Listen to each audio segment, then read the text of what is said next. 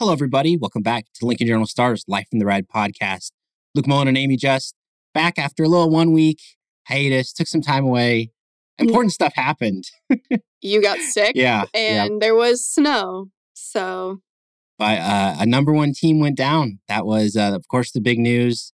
Nebraska men's basketball's big win.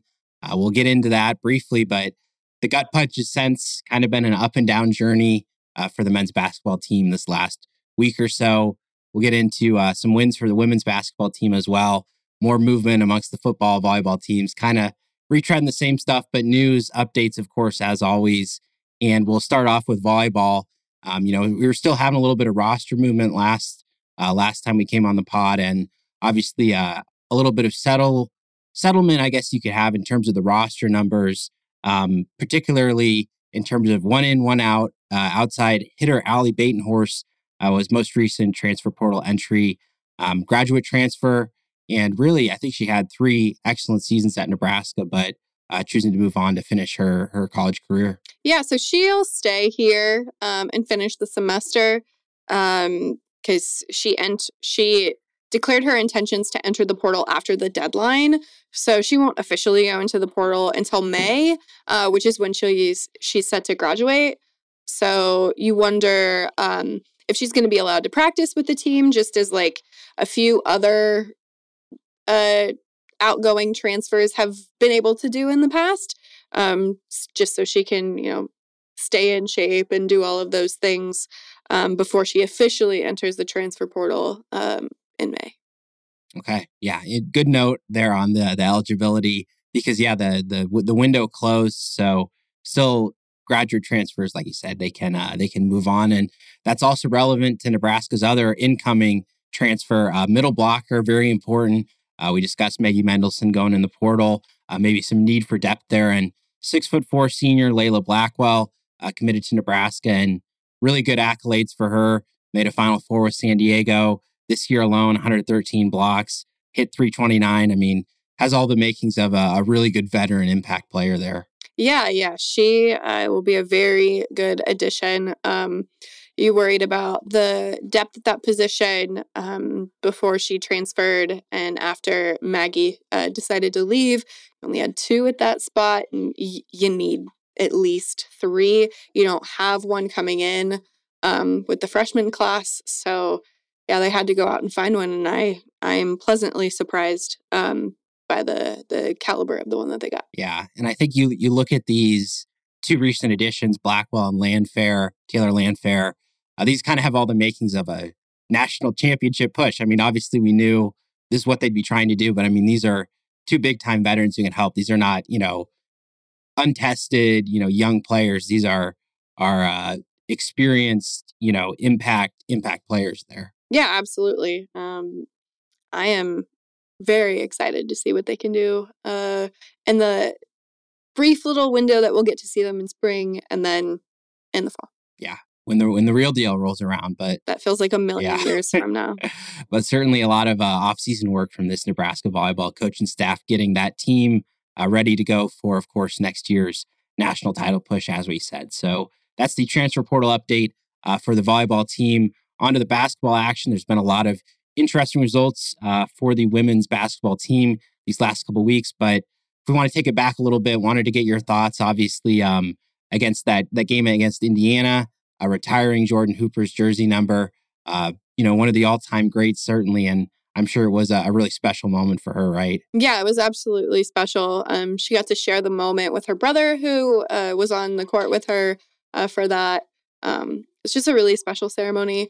I know that the women's basketball team would have liked to pull out a win for that, but Indiana's a tough team, and they couldn't quite get it done. But they've rebounded a little bit since then. Yeah, I think if you look at kind of the story of these last 2 weeks or so for the women's basketball team, real struggles for the offense. Defense has been digging in, but you look at these results, and obviously was a tough loss to Indiana. Then they had a kind of an ugly 56-48 win over Illinois. Didn't shoot the ball really well, but did what they needed to do to get it done. And then poor shooting again, 62-58 road loss to Minnesota. That one was a tough one. Fell behind early, kind of clawed back, and then you kind of have that heartbreak there at the end. Yeah. I don't know what it is about the barn, but this year it's not been a great place for Nebraska men or women to play basketball, that's for sure. Absolutely. Be excited for no return trips to Minnesota. Well, in some interesting news, looks like Minnesota is looking to see what their avenues are as the barn continues to get older. Very cursory early study to see the feasibility for what a future arena could look like.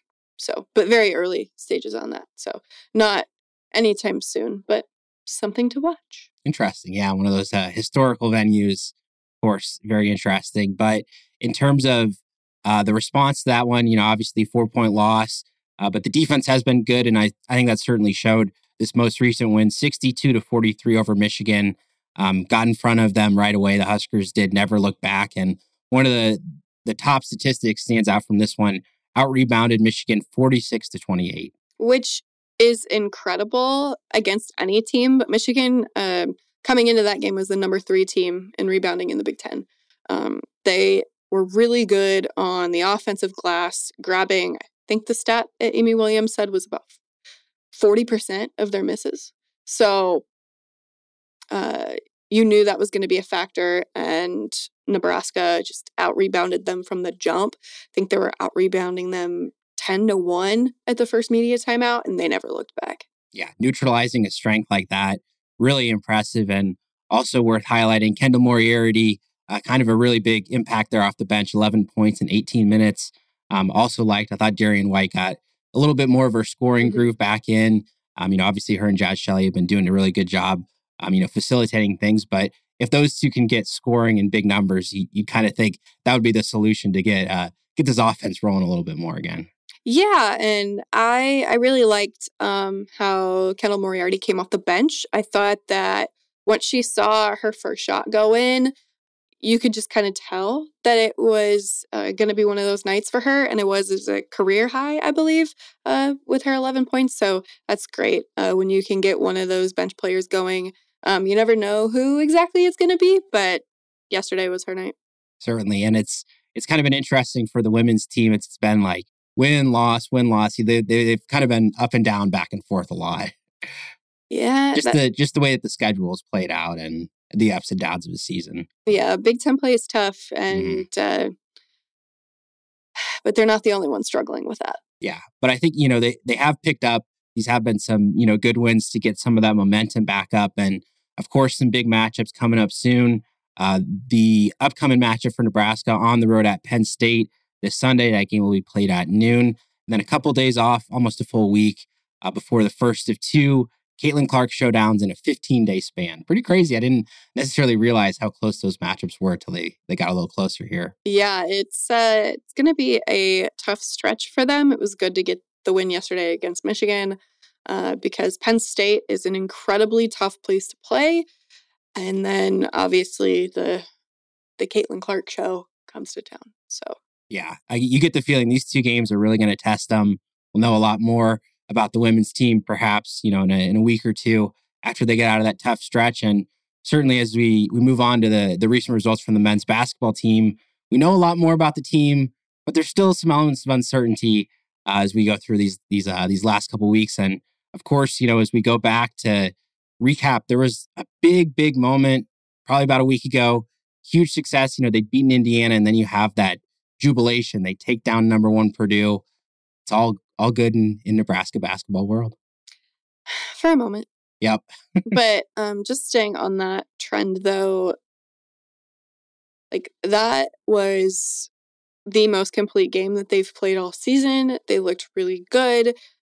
Rank Mast looked like, a first-team All-Big Ten player, shutting down Zach Edey for the first half. And then Edey, of course, went off a little bit in the second half because, what are you going to do against, the 7'3" or however tall that man is guy. And then the world came crashing down on them a few days later. Yeah, certainly. So they'll have that season highlight. That's not going anywhere. That win over number 1 Purdue.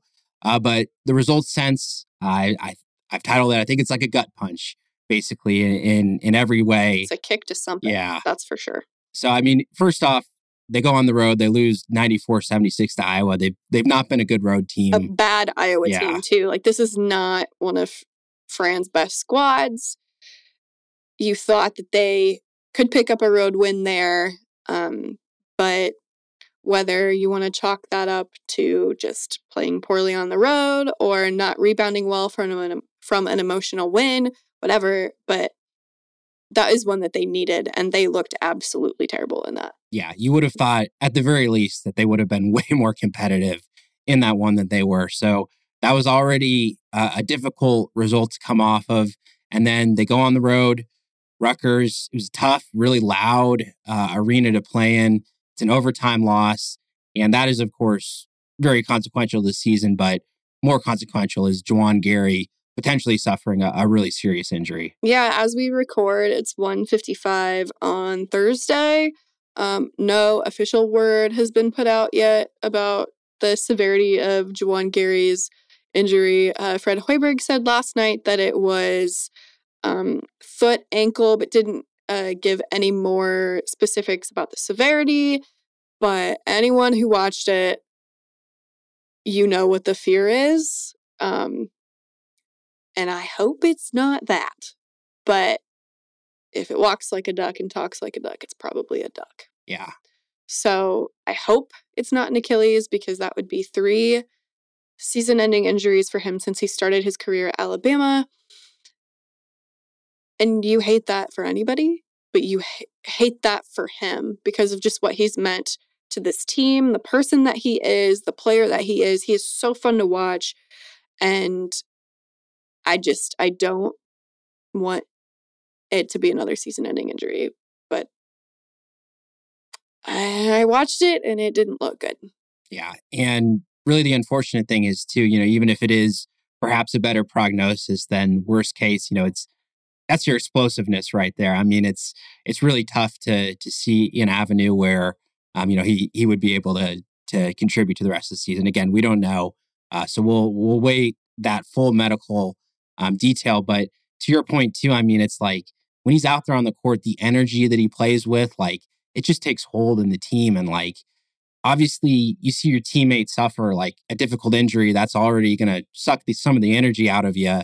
But I think it was very clear as that second half dragged on and, they couldn't score, the offensive miscues that they were having there in the second half, like the loss of Juwan Gary was weighing heavily on them already. Yeah. It happens, right, where there's a long drought, but almost 10 minutes, the last 10 minutes, 9:39 if we want to be specific, of regulation, they did not make a field goal. They lost their way. It was like, it went back, in my opinion. They fell off a cliff. They went back to the old, like, stand around, do nothing, just chuck up, a shot, go ISO. Like, they lost the free-flowing offense. It was really rough to see that down the stretch. But I think some of the goods from that was, of course, Rinkmask really battled. He maybe didn't play his best game, but it was a really tough physical Rutgers interior. They snagged 25 offensive rebounds. It was really tough. Obviously, Josiah Alec, fouling out too. The loss of Juwan Gary is really put so much strain on these bigs now. Yeah, especially because you look at the bench and there's no one there because Blaise Keita is still working his way back from his ankle injury. And man, they could have really used him yesterday. Absolutely. Yeah. Really, really needed reinforcements. And that was clear down the stretch of the game, especially I think, it's worth talking about this final sequence. First of all, they turned the ball over and it's like, okay, this is going to be the most Nebraska way to lose a game, right? And then Rutgers turns it right back and it's a golden opportunity. You got the ball right at the correct end of the court. You don't have to dribble it down and they don't even get a clean look away. There are so many words that I could say, and none of them would be appropriate for a podcast because they're all a little expletive. Yeah, I mean it's fundamentals, inbounds pass, fundamentals, got to A get the ball in. lob? Yep. A lob! Yeah. No. Yikes. The hindsight there's got to be some. What I will say, the film study that's going on from this game, that's got to be tough. That's got to be tough. I want to be a fly on the wall for that, and then again, I don't. They have to learn from it and move on from it, because that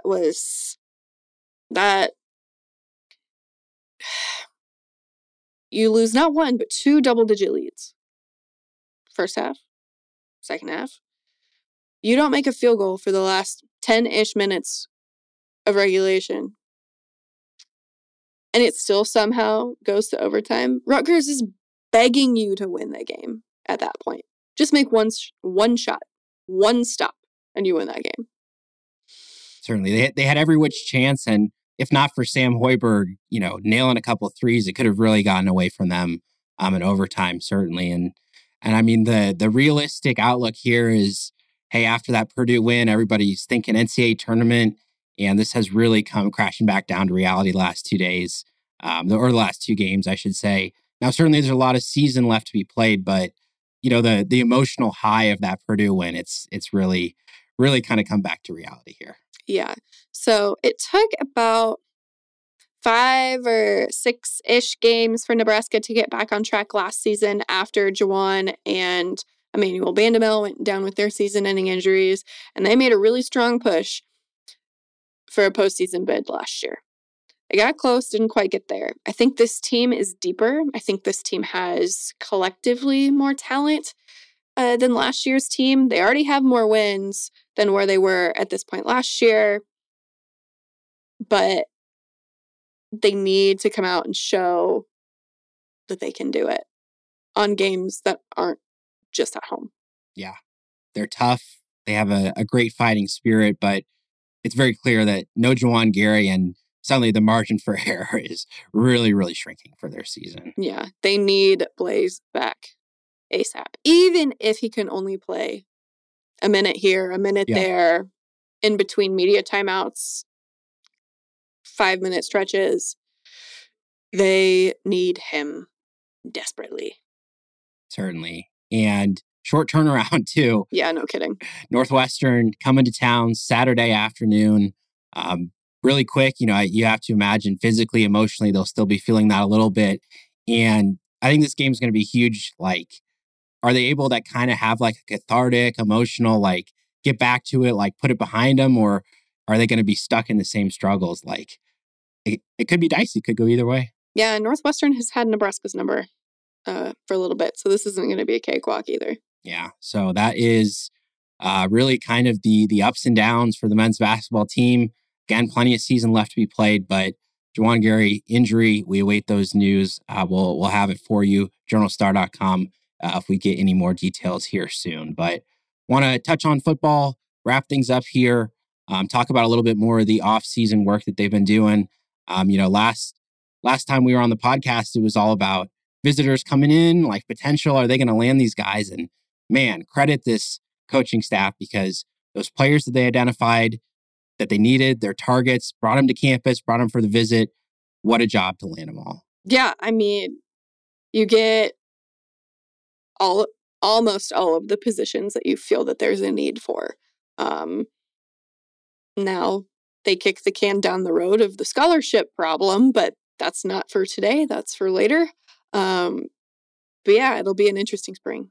Yeah, certainly. And these transfers in particular, on offense, the wide receivers, Isaiah Nayer and Jamal Banks, as we talked last time, they're going to be so big to have that outside target. And I think it's great that they got both of them too.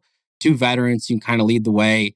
Obviously, the freshmen who played last year, the young wide receivers, the coaching staff is really high on them. They're going to keep getting playing time, but you need to have those impact guys who've done it, know how to get free, and can develop with that quarterback too. Yeah, I am excited to see what that looks like. I think they'll keep it pretty basic in the spring, but even still, I want to see how they assimilate to the offense that Glenn Thomas and Marcus Satterfield are going to run together.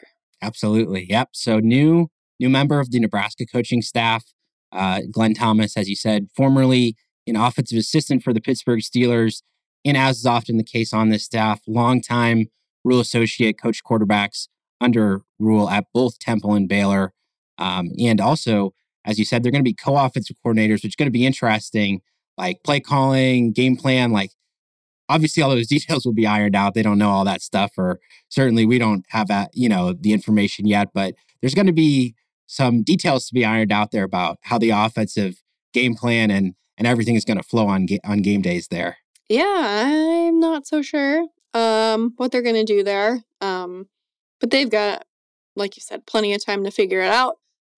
With that, Satterfield will coach the tight ends, retain his offensive coordinator title, sharing that, of course, with Thomas. And then the interim tight ends coach, Josh Merton, who filled in after Bob Wager resigned right before the season last year, when we were driving back from Big Ten Media Days, I believe is when that was, reverts back to being an analyst. So they didn't hire an extra position coach. But it had been a while since Martin had the interim tag put on. So yeah, easy to forget. And I think that move makes a lot of sense. Satterfield does have a lot of experience coaching tight ends, and that was initially the plan, as Rule was assembling his staff, that they were going to hire quarterbacks coach, have Satterfield be OC tight ends coach. So yep, and then something just fell through. Yeah, maybe their target, whoever they were going after, didn't materialize. So yep. So, but it is what it is, and now there's a guy who has plenty of quarterback coaching experience. Yeah. I think, it does make a lot of sense. I think, like on paper, if you have an offensive coordinator who coaches quarterbacks, like makes a lot of sense to have, like the offense going through them. But if you can have that dedicated quarterbacks coach, you got the two different, offensive minds who can contribute. I just think it's a very positive move, I think, especially, considering how the offense struggled last year. Like it was clear maybe they needed to change things, personnel, coaching, like they've made all these moves. They're clearly saying, hey, we have to fix this offense. Gotta get it operating better. Yeah, well, there'll be a lot of different faces, a lot of similar faces, and we will see what the difference will be. But we've got plenty of time before we see the results of that. That's right. Yep. Still work to be done. Husker coaches out recruiting, open recruiting period right now.